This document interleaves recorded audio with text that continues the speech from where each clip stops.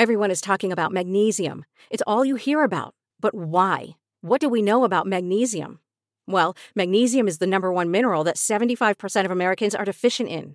If you are a woman over 35, magnesium will help you rediscover balance, energy, and vitality. Magnesium supports more than 300 enzymatic reactions in your body, including those involved in hormonal balance. From functional medicine doctors to mental well-being and female hormone experts, we all know that magnesium is the one mineral to improve all aspects of well-being and health. But which one? Magnesium Breakthrough from Bioptimizers, the trusted choice recommended by leading experts with 7 best-absorbed forms of magnesium to ensure your body receives the support it needs for overall well-being. Go to bioptimizers.com/balance today and use code BALANCE10 for 10% off. Support your journey to wellness at bioptimizers.com/balance. Magnesium Breakthrough from Bioptimizers, your foundation to optimal health and vitality. Here you go.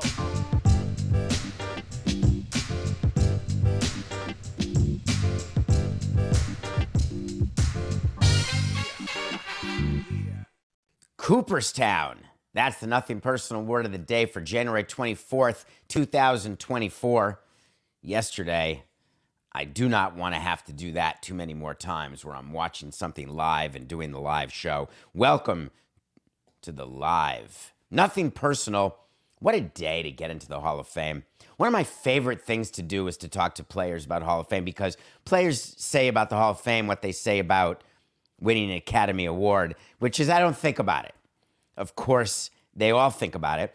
And you come to a point in your career when you acknowledge the fact that you have absolutely no chance of being in the Hall of Fame. And it is the same sort of epiphany that you have when you're in middle management or you have when you see what your lot is and that's your lot. And no one is feeling sorry for anybody who plays professional baseball. But for anyone who does, you then only have about a 1% chance of making it to the Hall of Fame. And it's always interesting to hear what the best of the best think about when they realize they're not the best of the best of the best. So there's all these hours of pregame, and you go on MLB Network yesterday, and the first thing we hear once it's time for the announcement is that there are going to be several additions to the Hall of Fame class. And there had been thoughts that there could be 5 people, 6 people, 7 players. So I got into a discussion with myself, which are some of the best discussions. What number is several? 1 is 1, 2 is a couple. What's few? To me, 3 is few, 4 is several. Can 3 be few and several? If it's a couple, it's a couple can't be a few. I think a couple is just a couple. So when he said a few, he said several. Strike that, Coca. I think he said several. So I was thinking, wow, there's going to be 4 guys. Starts with Adrian Beltre, 95% of the vote. A little down from when we thought he was going to be on every ballot but 2. Then he gets into the player who's been on one team for all those years, Joe Mauer. Joe Mauer is in the Hall of Fame. Then we get third, and then he said the third and final entry for the 2023 class. So I'm thinking, well, it's not going to be Sheffield. He's done. Now it's between Wagner and Helton, and I'm going to get the wait to see right from yesterday that it's going to be Wagner. Beltre, Mauer, Wagner. And then he drops, this player was on the same team for 17 years, and I said, oh, crikeys. Wagner played for more than one team. It's got to be Helton. And so it was. So he goes through a list of the accomplishments. Beltre a first ballot, Mauer a first ballot. Helton leads the Rockies in every possible offensive category, including nose hair. And then there was a bit of a conversation in Spanish, which I loved, only about Beltre, which I understand. And then we got to the obligatory phone calls, interviews, where you've got Bob Costas and Harold Reynolds and Tom Verducci, and they're interviewing the players who are in the Hall of Fame and MLB Network. And I look at Adrian Beltre, and he's sitting there on the couch with his family. Love it. And then I'm looking in the background and I say to myself, that's Scott Boras. There's 30 people on the wide shot, but when they go to just the interview of Adrian and his family on the couch, there's only one person in the frame, Scott Boras. Can you imagine what a disingenuous piece of garbage it takes to make sure that you're in the frame? Do you know what it reminded me of? When you've got the mayor of a town when there's a hurricane coming, and then you've got city commissioners or county commissioners who are fighting to be in the camera angle for the make sure you take shelter. Like it's important to make sure you get camera time. I was very pleased for Beltray and Maurer and Helton. I was very pleased that A-Rod declined. Do you know what his percentage was in his third year? Let me get it to you straight. Alex Rodriguez, the best player on the ballot for sure. 34.8%, you have to get to 75. Only in his third year. Can he get there? No. Chase Utley, 28.8% in his first year. He will eventually be a Hall of Famer, and I agree with that. So what you do is you look at where people are in their votes. You can never get below 5% because then you don't get another chance. So for all you Jose Reyes fans, sorry. Adrian Gonzalez, sorry. They're off the ballot. Fine. But when you're up ballot a little bit, you look at the number of years because you get 10 possible votes. Gary Sheffield, so close at 63.9%. Everyone thought he'd maybe at 75 this year, a little feeling sorry because it's his final year on the ballot, and we told you no, and it was no. But then you've got a Billy Wagner.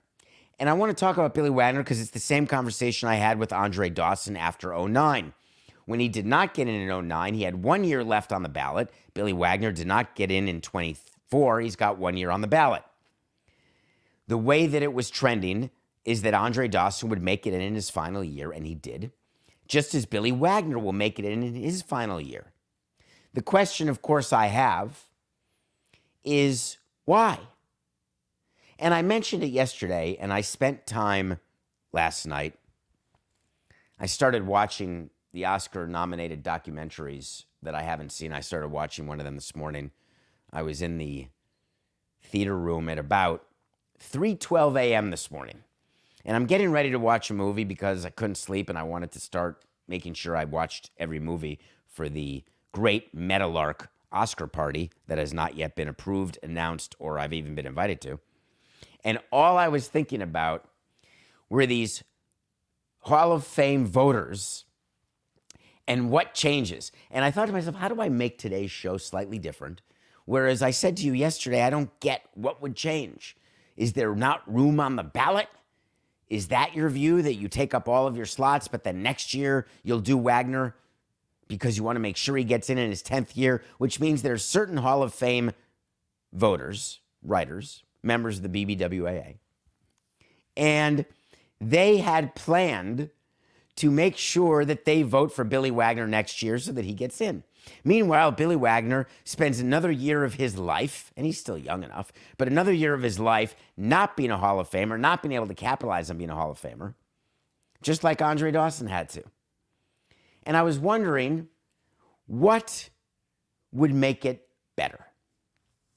So my complaint about first ballot Hall of Famers and the fact that I don't believe that Joe Mauer should have been a first ballot Hall of Famer. I'm not even sure that Adrian Beltre should be a first ballot Hall of Famer because you know that I want Ichiro and players of that ilk to be first ballot Hall of Famers. It should be very, very exclusive. Way more exclusive than just being in the Hall of Fame. But then I started thinking about my free agency dream of every player free agency after 1 year. And I have a new plan for the Hall of Fame. Instead of this 10-year sweat, everybody's on the ballot for 1 year. That's it. Some years you'll have 10 guys put in. Some years you'll have 0. Some years 5, which is not unlike what it is today. It eliminates players from having to wait till they're old, 10 years of sweating and being nervous. It doesn't matter if you get 5% or 74%. any mistakes or personal vendettas get cured by committees like the New Era committees that meet every few years to let in players or people who have been mistakenly or incorrectly overlooked? Because then we don't have to think about whether or not voters are actually calculating what year they're going to vote for a particular player. If you think Billy Wagner is a Hall of Famer, you vote for him, period. You think Andre Dawson, vote for him, period. You don't think Gary Sheffield is, you don't vote for him, period. Why will that never happen? Because the Hall of Fame and MLB believe that it is the buildup, the tense buildup going into the final year. No, that's not a tense buildup. A tense buildup is what we know from on-field games. Win and you're in, lose and you go home. You want to get more interest in the Hall of Fame? You want to get more interest in the voting process? I don't want to diminish the tracker and the guy who's been doing it for, 11 years and how exciting it is. If you make your Hall of Fame ballot public prior to the release, you lose your vote. I don't want to take away business, especially if it's sponsored from the people who do the tracking. But forget about it. It's like polling for Election Day. Hate it. Makes people not want to vote. Oh, my guy's up or he's down. Forget it. Not needed. My vote's not needed. I want tight ship, no loose lips. So that is my proposal to the writers and to the Hall of Fame and to owners of Major League Baseball. 1 year on the ballot. Let's do it. Revisiting my way to see it was wrong. Mauer, Wagner, Beltre. Didn't get it. All right. Coca? You know what I want? I want to talk to Samson. So you want to talk to Samson. From the movie Half Baked with Dave Chappelle. Half Baked 2 coming out. There's a character named Samson. Go to davidsamsonpodcast.com. Feel free to ask a question. Get on Twitter at David P. Samson. And feel free to ask a question. DMs are open. I see many of them. I respond to as many as I can. And if your question makes me laugh or makes me smile or makes me think that other people would be interested, you never know. Hello, David. Good start. I am one of your loyal followers in Milwaukee. That's another really good way to get your question asked. This place is crazy. Why did the Bucks fire their coach? And here's the kicker. And can you say hello to Christian Yelich? That's funny.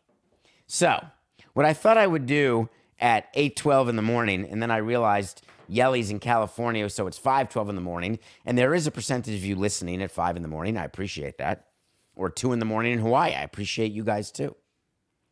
But I will text Yelich, and I will say hello for you. I don't know what his response will be. I assume it'll be, hey. So I'm sitting around yesterday thinking about the Academy Award nominations, thinking about Hall of Fame, thinking about today's show, doing my normal routine of what my day is, which is so routine that it would make any psychologist double their fee. And I get my text from Coco. When Coco texts me during the day, either there's something that he needs to go over or there's a story that he wants to talk about for the next day's show.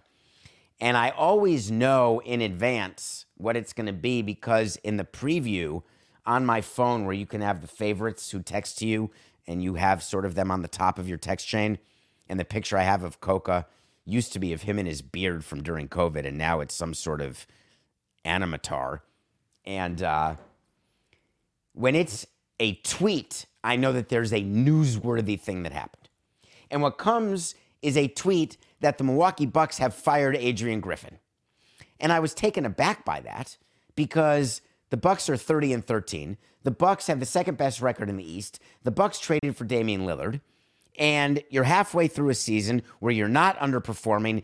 Analytics are saying that the way they're playing, they should have the same record as the Knicks. I don't give a flying rat's pituitary gland about that. They're 30-13. That's like saying the Marlins had a great one-run record, so they really aren't an above 500 team. Well, yeah, they were, and they made the playoffs. It certainly means that it may not happen next year, but we're not at next year. We're still in this year. So, of course, my first thought went to the Celtics. When a coach gets fired in that way, at this time, something happened. So I immediately went to divorce, affair, drugs, arrest. I went through my normal top 5 things that can get a coach of a good team fired in the middle of a contract. Of course, that list gets dwindled when he's in the first year of a 4-year contract. They just hired the guy. Of course, it changes when I had said Adrian Griffin to the Bucks. Giannis has to have been involved. Of course, they went through pains to tell us, no, we did not involve Giannis in our coaching search. Giannis signs an extension when he had threatened, if we don't show that we're going for a championship, if we don't show that we're trying, then I'm going to have to look at my options. Thank you, Giannis. But then he signs it, of course. So clearly, he was involved and wanted Adrian Griffin, because the Bucks can't be so stupid as to hire a coach and then have Giannis read about it on Twitter. So I'm going through my list of things that are happening. I call up Coke and I say, I cannot narrow it down and I want to talk about it on the show. And then he and I had an epiphany at the same time. It was like a mutual epiphanasm. Mutiny in Milwaukee. And we started talking about what would have to happen for players to so badly want to fire a coach that they go to the owner, president, and they say, we are so unhappy, we want our coach fired now. And then for the team to actually do it. How big a mutiny would it have to be in a league where player empowerment is the defining characteristic? The definition of the depth of the mutiny required to exercise such a showing of power is way lower than it should be.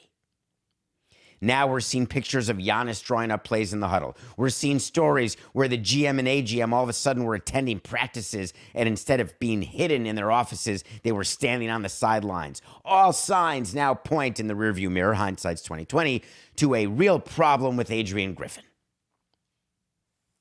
You're 30-13. We could be 31-12. Is that what you think the Bucks owners were thinking? Didn't the Bucks get new owners? Didn't Jimmy and Dee Haslam buy into the Bucks? Am I making that up? I don't know why that is not forefront of my mind, and I certainly don't know why I didn't look at that before the show started. And if we weren't live, I'd just stop the show and look and then tell you. Luckily, I've got a huge staff of people working on Nothing Personal now because of its great success because of you. We are now up to 2 people. In April of 23, the Haslams bought a stake in the Milwaukee Bucks. That's just a few months ago. Jimmy Haslam, he of the Deshaun Watson signing, he of, I'm going to consult my wife and daughter before I sign Deshaun Watson. I wonder when the knock comes on the door from Giannis and Dame and Chris and Lopez, and they say, hey, Jimmy Jim, in addition to liking a sub sandwich, I would like you to fire our coach right now. And Haslam says, well, I'm such a player's owner that you want it fired. I think it looks great for us. No problem. We'll do it. What an absolute bad look for my hometown team. So, 5 minutes later, in addition to believing there was a mutiny, we got more information. Some conflicting information, God bless CNN and all of its different subsidiaries, which is a great topic for me and Skipper and Pablo to talk about. For Pablo Skipper, 4869, which is a great topic for Pablo Skipper and I to talk about on a future episode. There's so many competing interests. We saw it a little bit with Kimmel and McAfee. So many companies own so many companies that you don't even know who your teammates are anymore. CNN with the report that Doc Rivers is hired. Chris Haynes with the report he's not hired. But yet, Where there's smoke, there's certainly fire. Doc Rivers will be the next coach of the Milwaukee Bucks. Doc Rivers, Marquette guy. Doc Rivers loves Milwaukee. Doc Rivers keeps getting jobs. Doc Rivers has the one title. Doc Rivers must be liked, loved by the core four Milwaukee Bucks. Doc Rivers was available this offseason. Remember when he did the hostile takeover of Jeff Van Gundy's job and Mark Jackson's job? That had absolutely nothing to do with what Adam Silver wanted? Give me a small break, would you please? Doc Rivers, not coaching anyone now, totally available, all of a sudden says, you know what, TV being the number one analyst, let me get back. I miss it. I miss the sideline. So the rumor is that Doc Rivers is going to be the new coach of the Bucks. What do you think? Is that going to be the difference? Think the four guys will be happy? I have a news flash for you, Jimmy Haslam. And for the president of the Bucks, you know who you are, and I know who you are. Once you let players make your decisions and do your job, there ain't no going back. Ever. You think that you bring in a coach like Doc Rivers and they won't run him out of town? You think that giving in to the whims of what players want on a particular day, you can make it just that particular day? It doesn't work that way. Be very careful how you run your team. And this is not meant to impugn Doc Rivers or to in any way say that Adrian Griffin was the right hire to begin with. What I will say is that when you hire someone and you give up on them that quickly, you're being a lot like Sampson as president of the Marlins with players and managers. It's not really the smartest way to go, is it?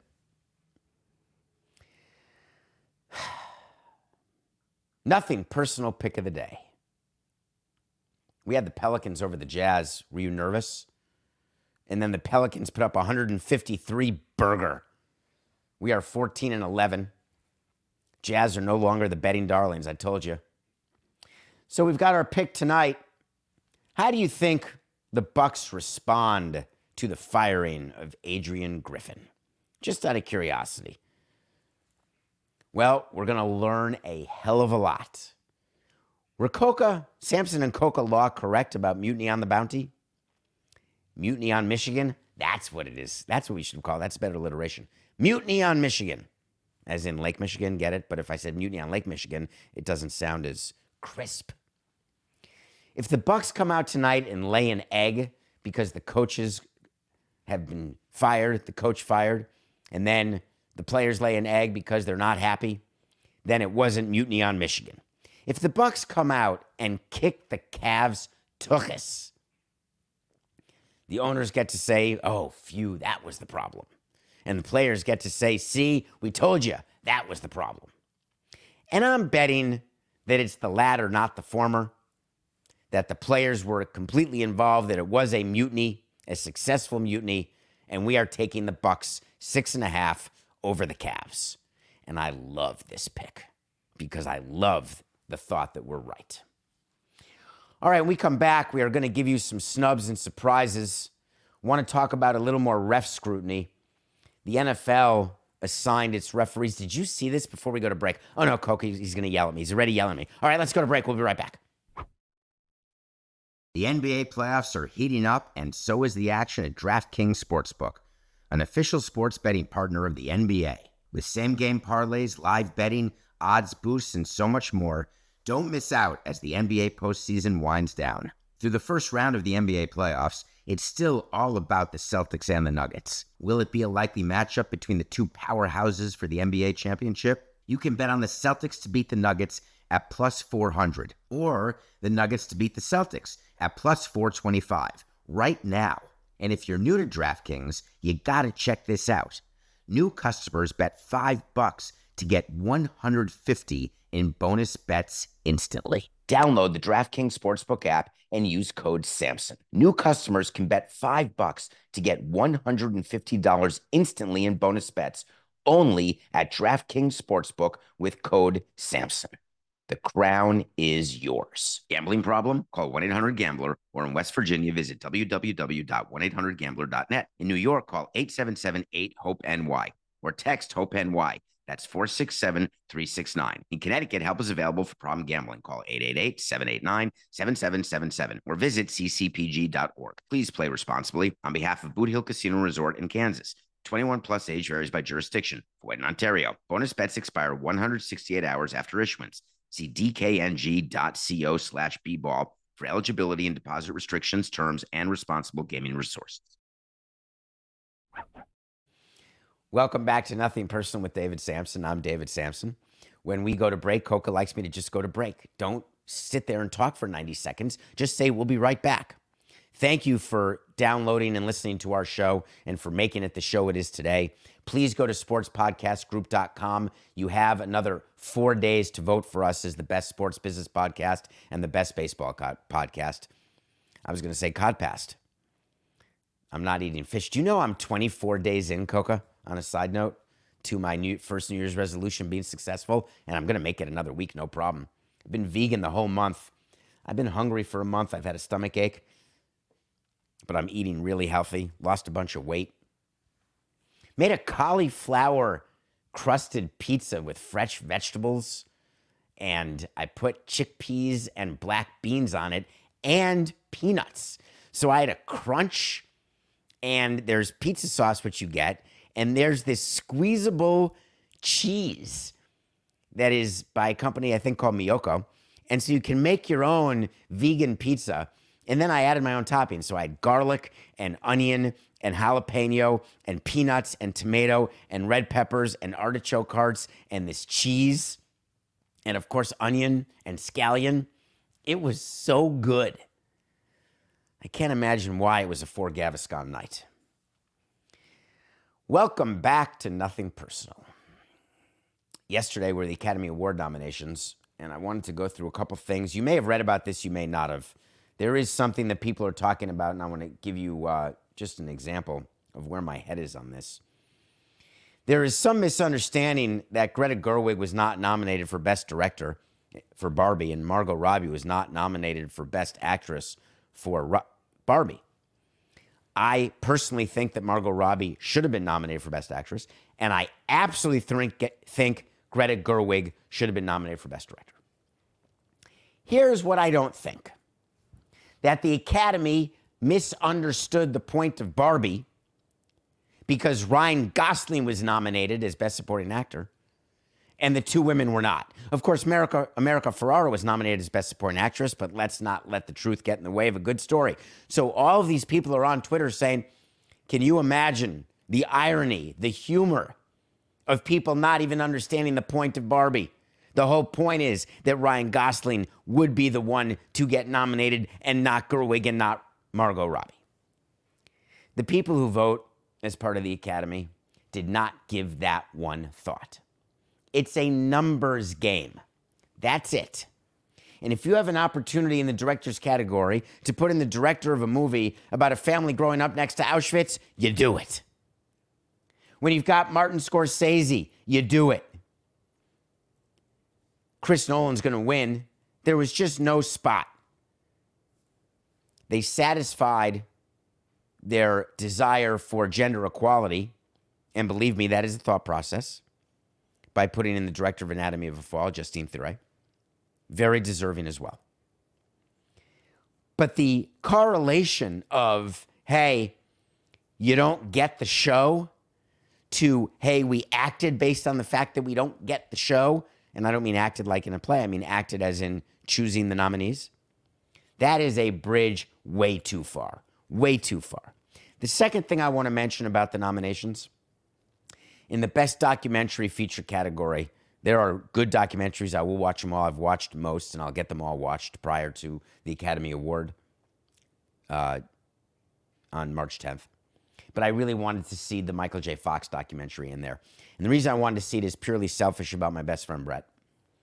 I wanted Michael J. Fox and his story to get more attention for the sole reason that when you are nominated for an Oscar, it means money. And I wanted more money to go to the Michael J. Fox Foundation because I wanted a cure. because I want him to be cured. I mean, Michael J. Fox, sure, but Brett Parker mostly. And everybody, as far as I'm concerned.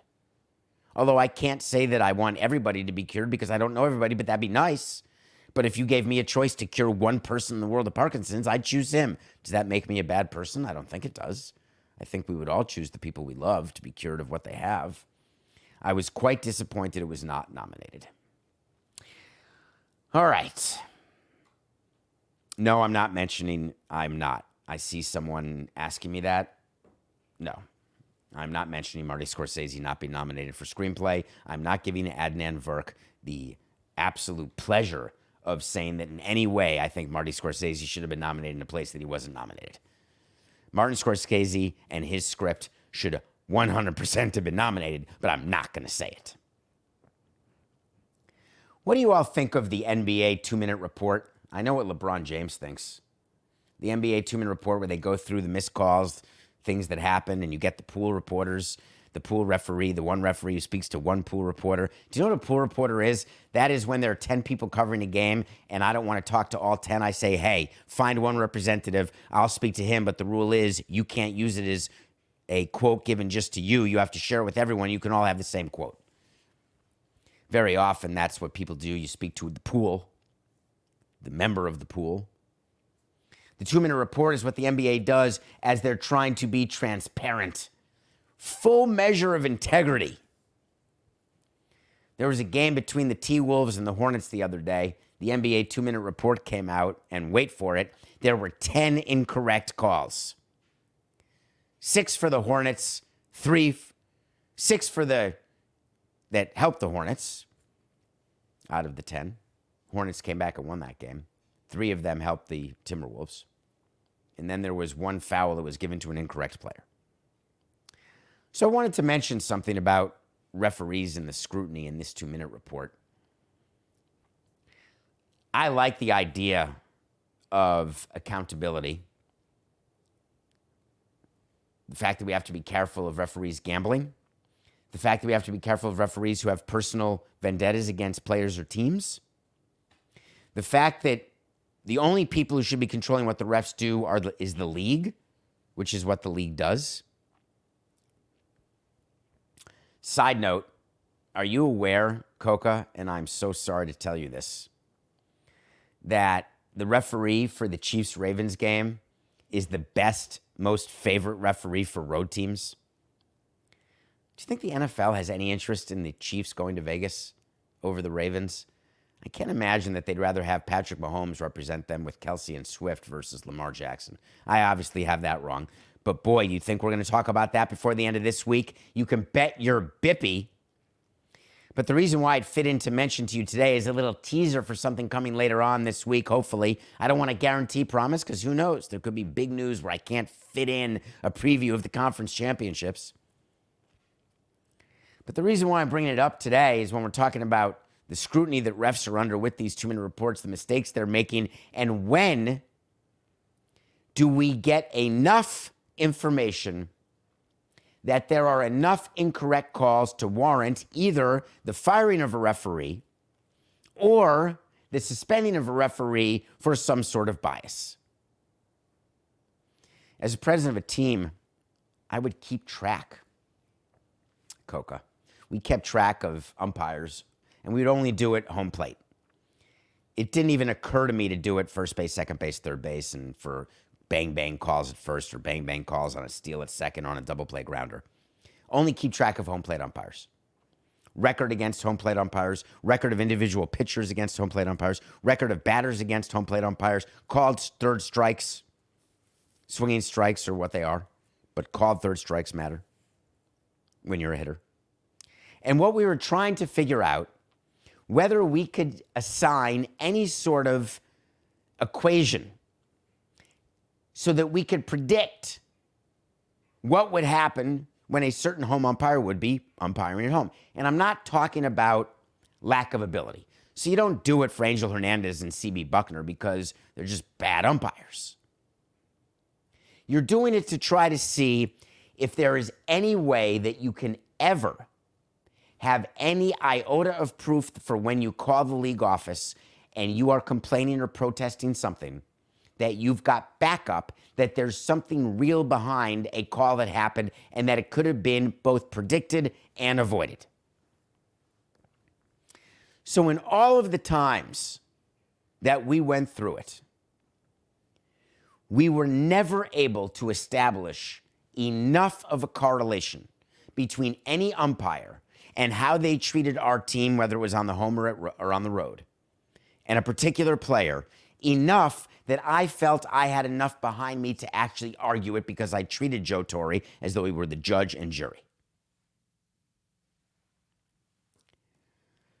What the leagues try to do when they evaluate the umpires or when they evaluate the referees is they are trying to figure out postseason assignments, and they are trying to paper the files should they ever get a runway where they can excuse plagiarism for anti-Semitism and then fire a president. That is what you're doing with the 2-minute reports. Of course, Coca had a funny line about 2-minute reports that is true. If you miss 10 calls in 2 minutes, or 5 calls, whatever happens in 2 minutes, how crappy was the whole game? Why do they only care about 2 minutes? Well, it's way too much work to do 48 minutes. You only do 2 minutes. It's funny because people say the last 2 minutes of the game, they're almost helping that theory. It's the only 2 minutes that matter in the NBA. You can skip the whole game, just watch the last 2 minutes. That's all you'll need.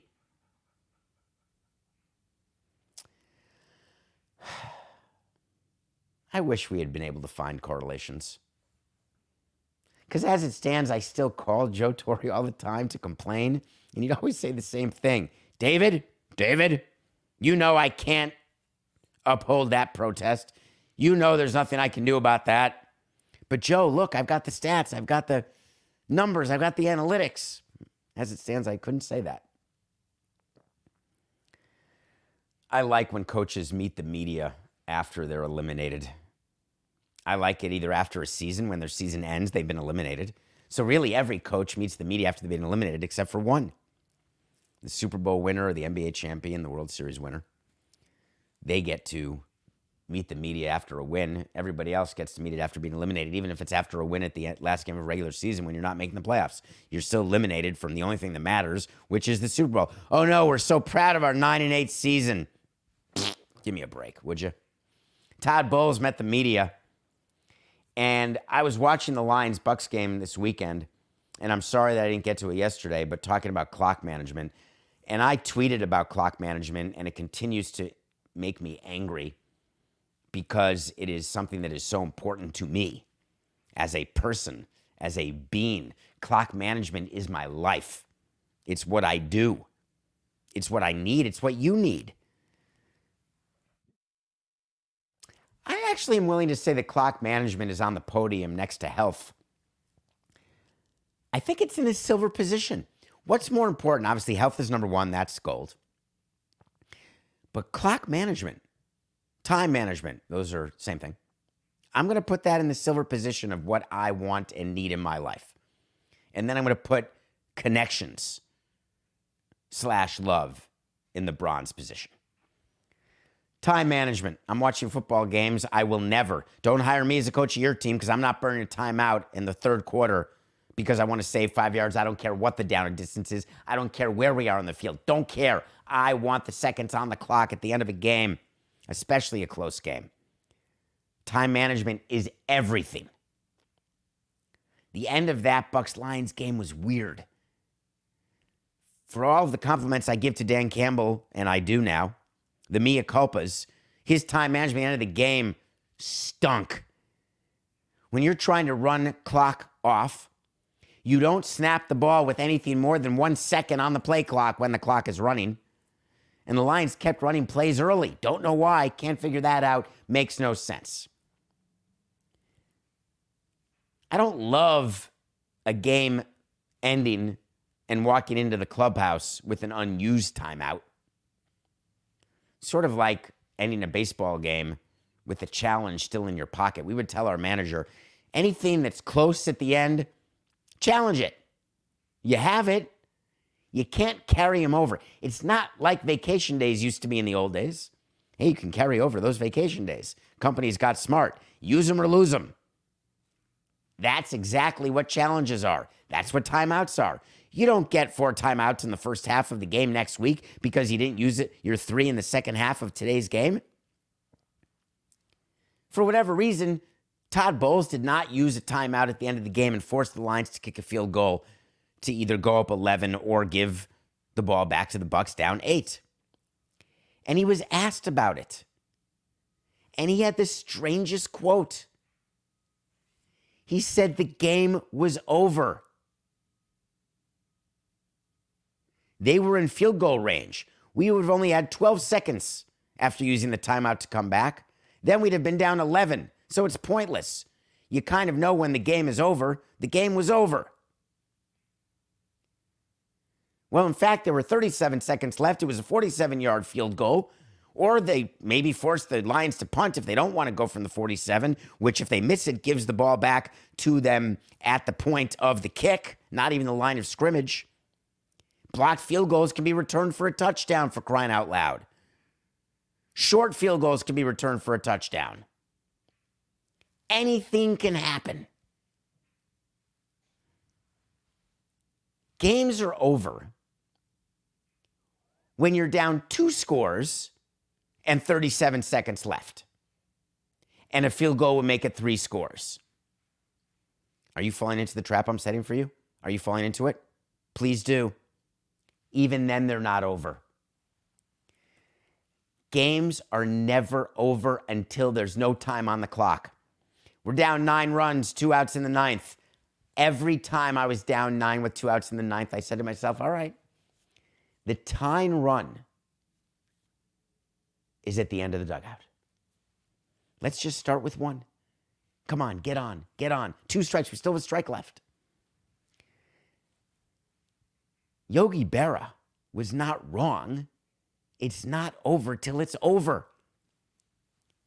And if your coach comes out and acknowledges that he ended the game with the timeout in his pocket, didn't make the Lions make a play when you always make your opponent make a play, and then actually said the game was over, it was pointless, that's a fireable offense to me. Is that really how you think of our game and our team? It's a playoff game. By the way, I think the same thing week 7.